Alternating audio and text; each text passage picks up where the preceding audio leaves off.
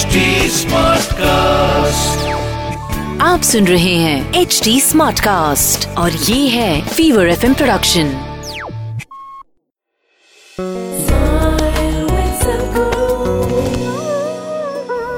I don't go to Himalayas to meet anybody.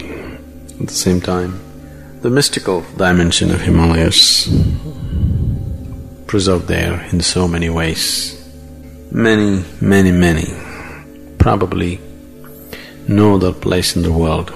Every part of the world has places where certain people have left certain energies in certain situations around them, which will always be there.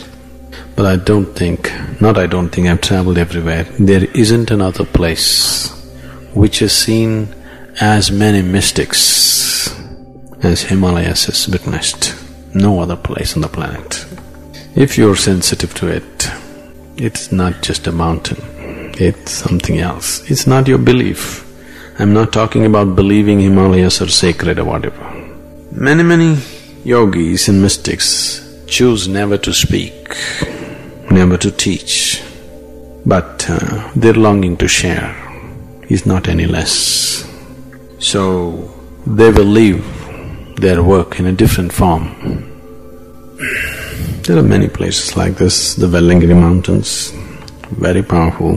If you go up to the seventh hill, anybody been there? Seventh hill? You went to the seventh mountain?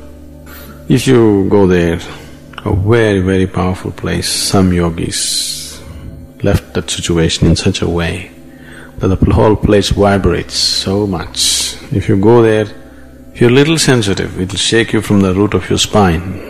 Like this, there are many places.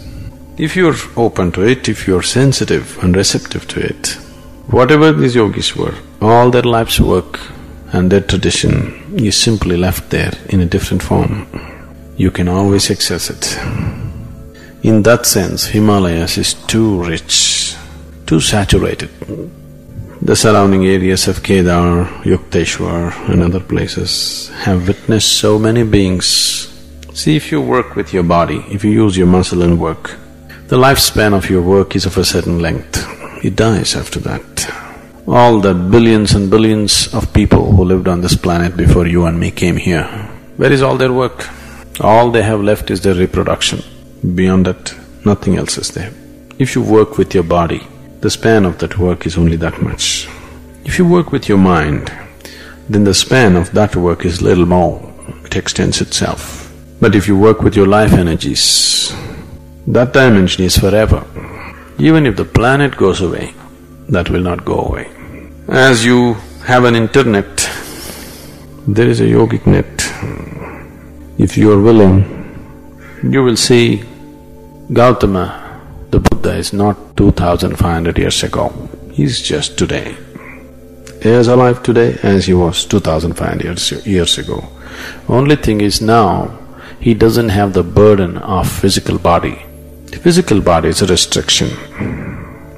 Whatever comes through a physical body, you will have likes and dislikes with it, isn't it?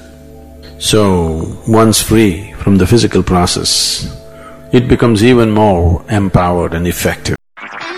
आप सुन रहे हैं HD Smartcast और ये था Fever FM प्रोडक्शन। HD Smartcast.